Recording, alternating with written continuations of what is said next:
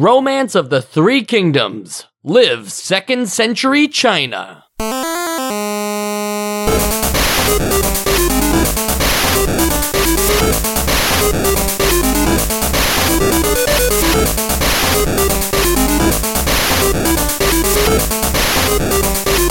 And welcome to Nostalgia, a chronological exploration of every NES game released in North America. I'm Mike. And I'm Sean. And that's it. But that's okay, because there's a lot of, I think last week we had just a you and me, Sean, and now we're having it again, but it's fine because this game is also kind of like a double. It's really just Nobunaga's Ambition, but in China. Yeah, and I mean, if you think about like how many people are in a place, whether it's recording a podcast or fighting a war, like if you wanted the more the merrier, this would be the game to play. I appreciate any kind of positive outlook on that kind of situation. I'm glad to be here. Yeah, glad to be here with you, Sean, and we're going to have a good time because if you recall, Joe also, another similarity here, was not on the Nobunaga's Ambition episode, so it makes sense that he couldn't possibly join us for the Romance of the Three Kingdoms episode. If you haven't played the prerequisite, you can't move up to the 201 class. That's true. You need to know who Nobunaga is, what his ambitions were, to know anything about Three Kingdoms of Romance. Right. And so this is a top-down political map strategy game where the player... War game thing? Yeah.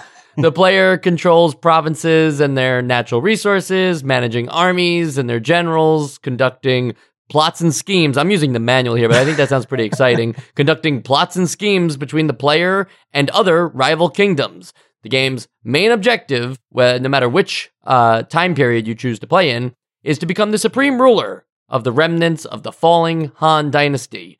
Now, sometimes the main objective in a game is save the girl. Sometimes it's save the world. Become the supreme ruler of the remnants of the falling Han Dynasty. It just doesn't have the same ring to it for me. Is that a clear enough objective for you, Sean? I think like if you boil it down to what seems more ambitious, I think becoming the supreme ruler of the fallen Han Dynasty is like it sounds a lot more fun than just like saving a girl or saving a kingdom, There's a lot more meat to it. Right. Okay, so you're saying like that kind of hook, right? That like basically you have this tiny piece of land that you start with, but your end goal is to control it all. Like that is an exciting hook for gameplay. Well, you rephrased it. The original phrasing was what I was saying, like, count me in. That still sounds fun, what you just said, but it's, when you boil it down that way, it sounds a little less spicy.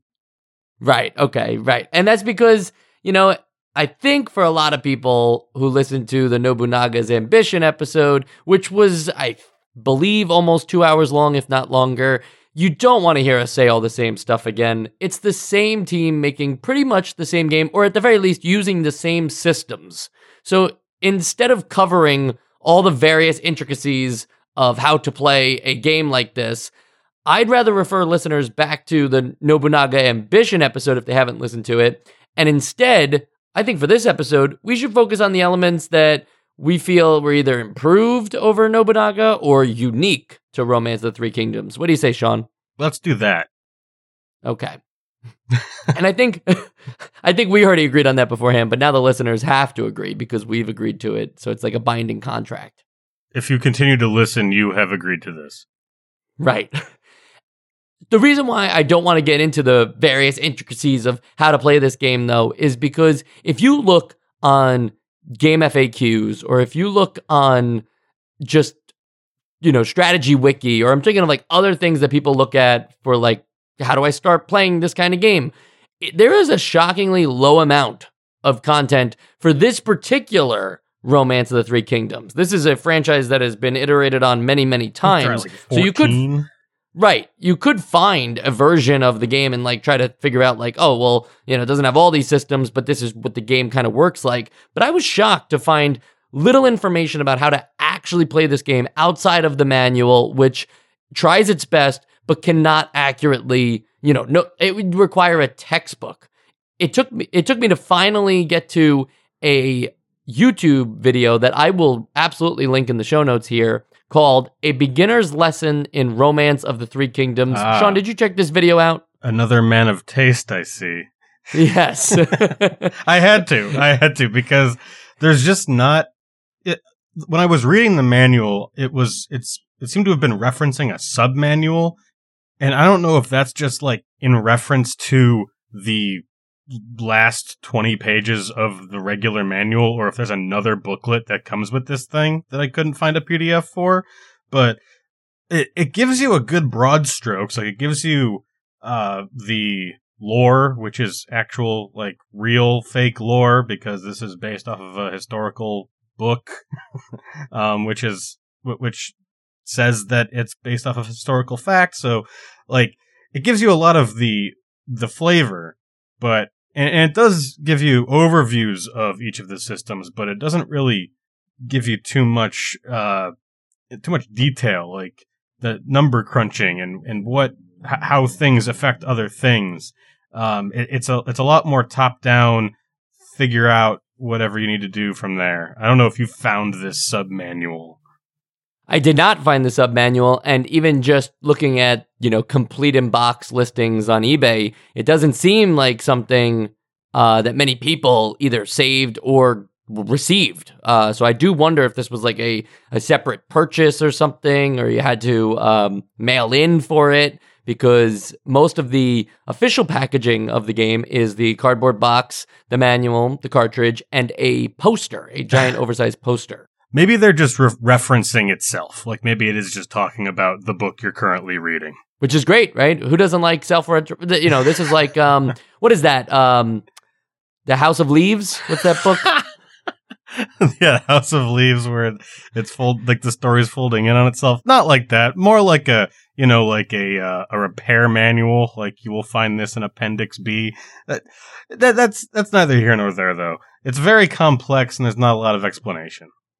Right. So we went to the YouTube video, which we never discussed before this moment, but this YouTube video is 1 hour and 2 minutes long, and it's shocking to me that it's really just like, it's not prepared or anything. It's not a speech. It's not edited. It's just a guy playing the game on official hardware, explaining what he thinks is a great strategy. Obviously not the only strategy. There's probably a million ways to play this game, but what he thinks is the best strategy for playing Romance of the Three Kingdoms. And for me, as somebody who's just trying to understand the general concepts and systems and like what I should be striving for in this kind of game, this was the guide. Like, this was the book. This was the good book that helped me understand Romance of the Three Kingdoms at least a little bit, so that I felt confident enough to talk about it for the show.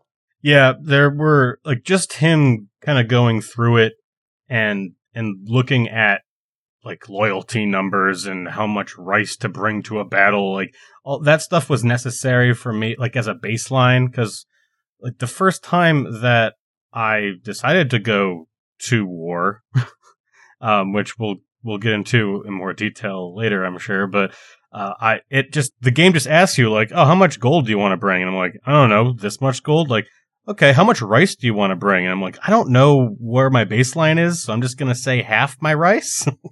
And I don't know why it's sort of like starting you off that way, and what that system is actually doing without actually preparing you for it. Yeah, there's a lot of ambiguity there just in those questions, to your point of, do I have a lot of rice? Like, is half my rice a large amount of rice in this game? Or do I actually have like a very weak amount of rice and half won't even feed my army for a day? You can also choose to just play with 0 human players, sort of a tutorial mode, and just watch the computers play against each other. You can, set it for 8 computers to just play amongst each other and watch 8 computers try 8 different strategies. I'm just not sure if I would actually be able to. I just see the numbers move around and stuff like that. Yeah. Again, like, who knows if they even have an actual strategy versus just choosing arbitrary actions per dictation of their turn. That's actually one difference between this game and Nobunaga's Ambition, where, like, there's, like, the difficulty. I correct me if I'm wrong, but there isn't like a warlike / rational like setting where either the computer has perfect information and won't attack you unless it knows it can win, or this like warlike, which like is actually kind of easier because it's going to make dumb decisions and just attack you whenever. I think there isn't that. Instead, it's a like skill level, right? Like you set like what's the how intelligent do you want the computers to be? And if you're me, you're just saying the baseline 1. You're like, please be as dumb as possible. Help me help myself. Now, that's a great point though, Sean, about the whole like warlike versus rational thing, because I feel like the biggest change in Romance of the Three Kingdoms versus Nobunaga's Ambition is that this is a war game. This is about, like, more so than Nobunaga was, this is about managing your generals, recruiting the best generals from other states, killing the weak leaders first. This way you acquire their land and get the taxes in June from it and everything, and then increasing your troops once you've built up respectable generals. This isn't a diplomacy game where you're trying to like, win the hearts of the people in your state and like keep loyalty like incredibly high. You can choose to do some of those things. I think you actually can't choose to set like tax rates and stuff like that. But ultimately, this is a game where the idea is to conquer everything and not like, I'm thinking about like in Civilization, how there's like 6 paths to victory. It's just domination. Yeah, this is domination, and which makes sense for the time period, right? Yeah, I mean, it makes sense thematically and with the rest of the... like. So when you say there's not as much of a focus on diplomacy, like that's still there, but it's really more so like you're trying to woo more generals. Like you're going to give a general a horse to join your army, or you're going to give a general a bunch of rice or something. Like that's the diplomacy, to try and keep your lieutenants happy. And I think that key difference there adds a little bit more depth rather than just like, oh, okay, here's a little plot of land. You can choose to like let the computer take care of this, like in Nobunaga's, like with a vassal, but there isn't as much personality there. Yeah, and I didn't understand at first how much power is put into these generals more than anything, and their stats too. So it's not like just don't recruit any random general, or don't think about like which leader you want to be based on like the fun of their name or something. Like you have to think about these choices based on the numbers, because ultimately like the generals in this game are the determining factor. And yes, you can wind up stealing from other states and stuff like that, so it's fine. But the generals and the war part of it, the turn-based combat, is ultimately the key to success here. Absolutely. I think my main gripe with, maybe all of these Koei strategy games, we're seeing it with Nobunaga now with Romance, is that there's a lot of information required, and that's fine, right? This is a menu system game, but it's very hard to check in on all of that data in one particular place, but also for all of the various neighbors. There needs to be a version of this game where you can scale down the size dramatically to just have like, 4 leaders or something like that, and not have to like worry about 50 plus states to check on. Yeah, the thing that I kept thinking about when I was playing this game, and also Nobunaga's Ambition, is like just how spoiled I am in the current area in terms of like what a grand strategy game looks like, because all the information in a more modern game is just at your fingertips. Like you just hover over a name, there's going to be a tooltip with like anything that you need, or just the at a glance stuff. And if you need more detail, you click or you select or whatever. And on any like stat, there's going to be like a little breakdown of like how this is affecting any other value. Whereas in this game, it's just so cumbersome. It just in these games in this era, it's just so cumbersome. Like if you need to know what province you want, you have to go to the map, see that get drawn, because it takes a lot of processing power to draw this map. Wait for that to happen. Hunt down the number of the province that you want, because I need to conquer province 30, and then like go into another menu and like put an inquiry in to see what generals are there or who owns it. And then you go into the declare war, and then you select province 30, and then you go to the battle and select your generals and how many men there are going to be there and how much rice to bring, all that stuff. Like, it's just any decision, any large scope decision gets bogged down from all these like smaller scale decisions that, like, when you're doing them, you might get distracted as to what your grand strategy was, if you know what I'm saying. 100%, because that's my argument, really, is that, like, there's no real better way to make the check-in of information easier, right? Like, we just have to deal with the fact that you're not going to be able to hover over with a mouse the particular state that you want to check in on and just have all that information ready for you. You are going to have to navigate inside these menus to find that. The bigger issue there is that then you have to deal with, how do I understand the various ways that all these other leaders are playing the game? Some are building giant armies, some are focusing on development and growth of their particular state to avoid like flooding and stuff like that. It's probably intended, because really, like, how well could you have checked in on your fellow armies back then in those days anyway? But it's not easy to like keep referring to this and have a grander strategy. Like, you really are just checking in at that particular turn and saying, based on the information I have for this turn, what should I do right now? You're not thinking about like, well, that guy just increased his army by like 2,000 from the previous turn. It's like, it's just not happening. You're not remembering that much information, and the game refuses to remember it for you. Yeah, usually there'll be some at a glance just to check in on like where you stand. Like, am I getting outclassed in this one area? Like, I'm being very general because this genre is very wide in scope. But like you usually know when you're falling behind, and in this one you only see a map, and sometimes you'll watch one ruler expand into another area, and you're like, okay, in terms of like landmass, I have got perfect information here. But if you need anything more detailed, you better start digging, and it's going to be you're actually got to do your due diligence on every decision you make.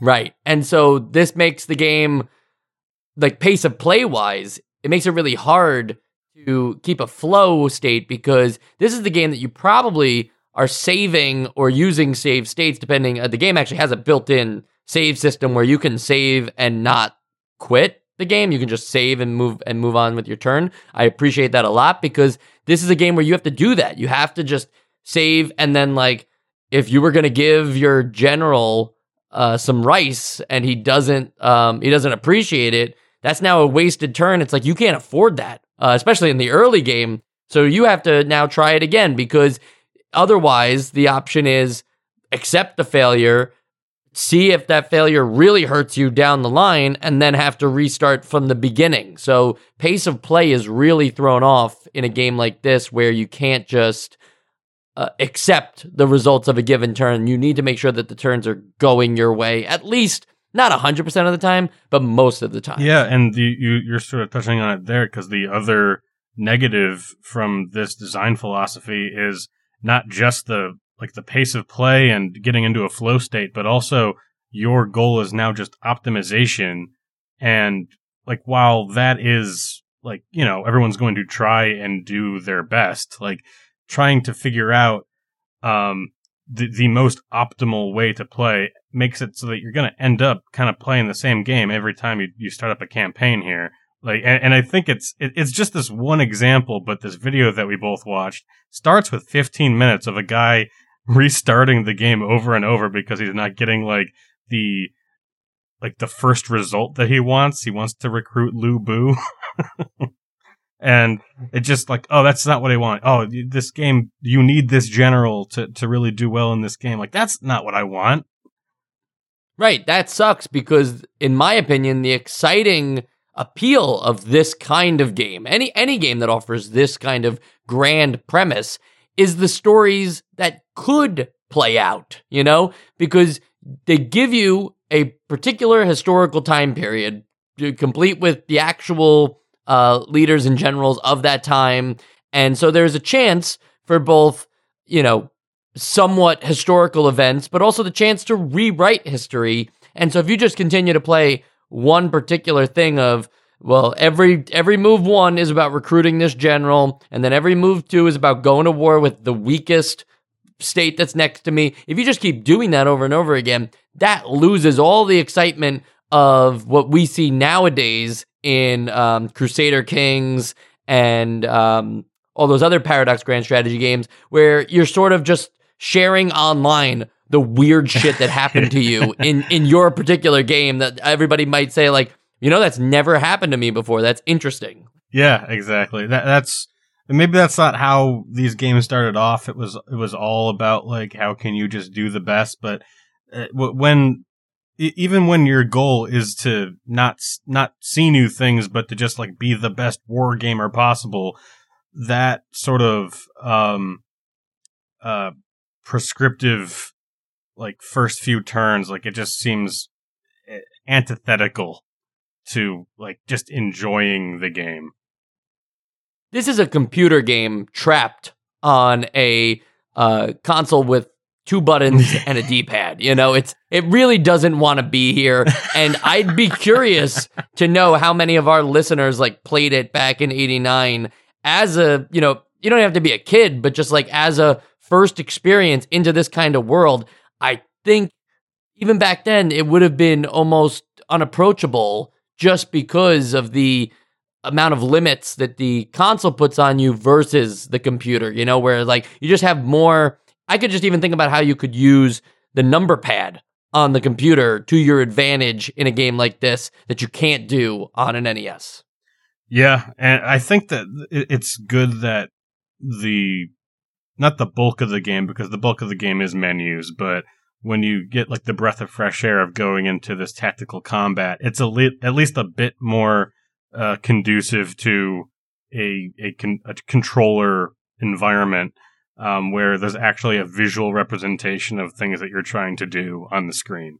And combat-wise, they made some improvements over Nobunaga's Ambition here in terms of what you can do with your troops and placement and how the map works. I noticed just the simultaneous attack with adjacent troops was not something that was possible in Nobunaga, but here you can strategically think about where you want to place your troops, because you might have 4 generals with small numbers of total army, but the guy that you're trying to take down, the emperor of the other place, he has, like, a significant amount, but he's just 1 unit, and you could kind of surround him and use these simultaneous attacks.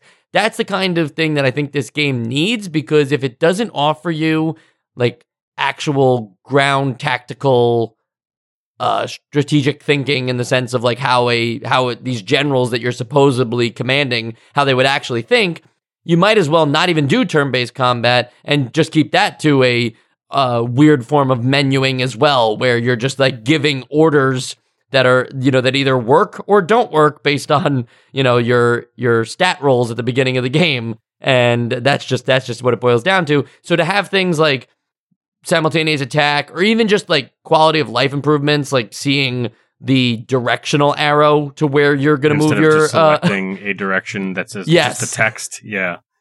Right. So I think, like, yeah, go ahead. Any other thoughts you have on the combat improvements? I thought that this was the section that it's still very long. The fights are way longer than they need to be. They probably could have just damage scaled the amount of units that go on both sides faster. But otherwise, I think this is the biggest noticeable improvement for me. Yeah, the other thing that I liked about it is that there's a bit more layers to it. Like, in addition to kind of being able to flank and it's not just here, then this attacks, then this attacks, then this attacks. Like, there's also this new mechanic of, like, that you can set tiles on fire, and the computer can set tiles on fire. So you've also got this area of denial tool that you can use defensively or offensively, because there's wind in this game, and depending on where the wind is blowing, you can start like a chain reaction, or like get yourself caught in the fire when you didn't mean to. That just adds a little bit more nuance to what otherwise would have just been like a number cruncher with some nice little pixels on it. I appreciated that.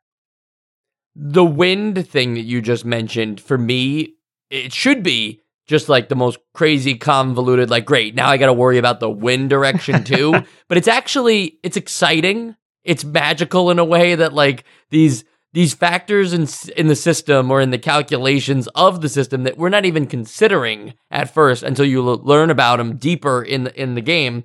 There's so much that the game could offer you that I'm not sure I fully understand even everything that I can do. I described this as a game that was mostly about, recruiting generals and making them richer and, have an abundance of rice, so this way their troops like them and they perform better. But for all I know, having a really gigantic army is not the win-all solution, and that there could be a trapping there, that like if your army is so large, there could be a way that the computer could use that to their advantage with systems I just don't know about. That's exciting. Oh yeah, I mean, I definitely am not any good at this game. I lost early and I lost often, and I just didn't have enough time to really like soak everything in. Because I mean, not even just that I didn't have enough time, but like this is a game where you really can't play it for 3 hours at a time, just because of, again, going back to that flow state that you really just can't get into, at least nowadays. Where if this were a game that I wanted to dedicate more time to, I probably would have a much clearer understanding of a lot of these systems. Right. And I don't know if I'll ever be good at this level of grand strategy, the NES grand strategy Koei games. This is not something that I want to necessarily master. It's something more that you tinker around with and just see where you wind up. Because I don't know how long it takes to even beat the game, to be honest. We watched an hour-long, beginner's guide, and the guy barely got anywhere, He got to his second land combat in an hour. So I imagine a game like this takes 20-plus hours to fully get through, and I don't have enough confidence in myself to last 20 hours in this game before like some crushing defeat because of that one resource I wasn't considering well enough. All of a sudden, sorry, your army's too large and you just don't produce that kind of rice. Or sorry, one of your generals turned out to be unfaithful and he took all of your troops with him. It's like, there's so many chance things that could happen that the game wants to happen. That's exciting because it can happen both to you and to the computers. It's just not it takes so long to see all this fully play out that I'm just not gonna see it happen. I agree. That's pretty much where I was coming from. And there are four modes of just really like the time period that you can choose to play from. And they're just like different, they're like every 50 or 100 years apart, essentially. And some of the generals like remain, but other ones, because of historical accuracy, are now dead. They're no longer, they're either their empires have fallen or something else has happened or someone has succeeded them. But for the most part, having only just touched the very first and very last states, so the two furthest time periods apart, other than like who's in control of what, the game doesn't really change. So they're only, each of the 5 scenarios is only like 7 or 8 years apart, but it ends up being like 50 years between the first and the last one. And the only real difference is map arrangement and leaders. And they're going by historically what the state of the crisis was at that time. But like just because like as the game goes on, like they're kind of like weeding out like the first game, the first scenario, it's sort of a free for all. There's a lot of open area where it's just not claimed, so you can like if you choose to sort of do a land grab, you can create like a powerful base, or at least a wide base of land. Whereas in the later scenarios, everything's a bit more consolidated, and you aren't able to just sort of like, all right, I can grab that province and then this province. Like, you're always going to be fighting and sort of rubbing up against somebody else, and you have to be a bit more thoughtful earlier in the game. Because I think, like, if you start in the first scenario, you're eventually going to get to the point where, like, mechanics-wise, you're pretty much going to be playing what happens in the fifth scenario. It's just you're starting earlier or later, and sort of skipping the more like 4X exploration-y part, not exploration, but like expansion part, in the earlier scenarios. And I should mention that there is a slight win state difference. They do have in the manual conditions for victory that the later scenarios require you to conquer more than 40 states. Yes. Whereas I believe in the beginning it's only 30 with one specific capital city that you must acquire. And and you're also going to be starting with more states / tiles in these later scenarios, because historically, you just had more. And we were dunking on the manual a little bit for being unclear, which I do think it is in terms of explaining the systems. Like, if there's ever a moment to really, especially if you don't going to have a tutorial or a help menu inside your game, the manual at this time period is where you would want to explain all these things. But for setting up, the scenarios or explaining like who the leaders are, it's two very in-depth sections of the manual to learn just kind of the time period, but also like why the states are set up the way they are, like what kind of scenario might be going down. And then there's even a whole like story section that explains kind of, I imagine from the books, the Romance of the Three Kingdoms, explaining what's going on there a little more romantically than the game might be able to. Yeah, it's the back flap for the 600-year-old books, I'm sure. Sort of just going over the cast of characters and why these little portraits that you play aren't just made up people and are historical figures in one way or another. And it actually helped, because I had never played a Romance of the Three Kingdoms game before, and I know nothing about this place and time in terms of history, so I kind of needed the Spark Notes. Yeah, and it helped me pick a character too, because otherwise I would have just picked randomly based off of maybe stats or something like that. But instead, I just kept hearing Cao Cao be referred all over the place, and I'm like, all right, cool, he's my guy. And like, how he seems strong. He is, yeah. yeah. He seems like he's pretty dominating. So I guess I'll give him a shot.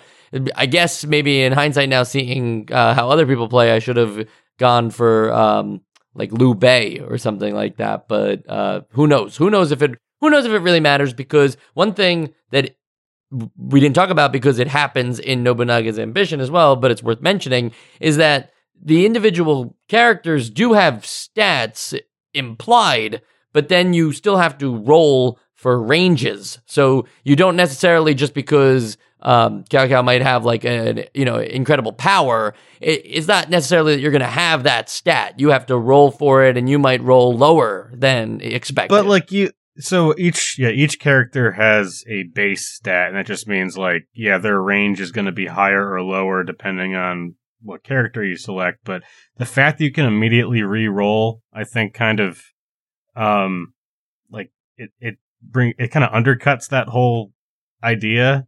Like, if you're going to be able to just keep re-rolling until you get a perfect character, why don't just have set stats? I don't know. Yeah, that's a really good point, because that's something that anybody who wants to win at this kind of game is going to have to do anyway. And they just give you, like, do you want to re-roll? And it's not like you just reset because, it's really early in the game, I'll just reset. No, it just says, do you want to just get new stats now? Right. Which was something also in Nobunaga's Ambition that we ran into. Pretty much everything except for luck, matters in terms of, like having a really high number helping you. But at that point, just go for luck too. Like, might as well make that one high. Why settle? Exactly. And to go a little more on the characters too, one thing, that improved in this game that wasn't true in Nobunaga is that certain generals that you recruit, if they are like good enough or, one of the big time generals of the time, they can become advisors to you in the game, which is arguably what this game really needs. We were talking about, it needs like a help function next to every single command thing to just like give you a wall of text to explain what that particular command may or may not do. The general, as an advisor, could potentially be that guy for you because he will tell you that he either approves or disapproves of the move that you're making, with chance to change it too, to be like, oh, he doesn't like it, well then maybe I shouldn't do it. But the thing that I found really funny about this mechanic is more so, like, I thought it was going to be like Civilization, where like your war advisor is going to be like, we don't have enough troops, you got to build more troops, or my cultural advisor saying like, you should build a little obelisk in the center of town. It wasn't like that. It was like, I decided I was going to do something, and he's like, don't you have something better to do? Yes. And I'm like, why don't tell me what I should be doing? Don't just get snarky with me, computer advisor guy. So maybe it's just because I had a bad advisor, but yeah. Yeah, if anything, now is the time for more menu fiddling, right? Like, just let me keep trying to see what will please my general. It's like, I am the leader.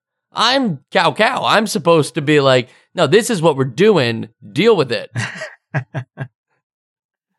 However, I listened to my advisor every step of the way when I could. I mean, there's no reason not to. And Cao Cao, I think, actually starts with an advisor, if I recall correctly. I don't remember which scenario that was. I was Cao Cao. On the sequels and spin-off side, Sean, we will be playing Romance of the Three Kingdoms 2 on the NES. Just 2? Yeah, maybe they should have called it Romance of the Two Kingdoms at that point. Like, got controversial, and, like, that would be maybe we'd be counting down Romance of the Kingdom after that. But no, we will be playing Romance of the Three Kingdoms 2. And rather than make, like, a improvements list or anything, without looking at it, because I haven't looked at it either, do you think that Romance of the Three Kingdoms 2, knowing everything we know about Koei based on Nobunaga and this, do you think it's going to be an overhaul of the actual strategy systems that they have set up? Or do you see this as more of a graphic fidelity release? I mean, I would hope that there's you know what? That's a good question, because I really think that since they've already released 2 games that look almost identical and play almost identical, but just speak to different time periods of different countries, I would hope that it's more than just a graphical fidelity thing, because that otherwise, if you're going to make Romance of the Three Kingdoms 2, it can't look and play identical to Romance of the Three Kingdoms, otherwise it would have zero reason to exist.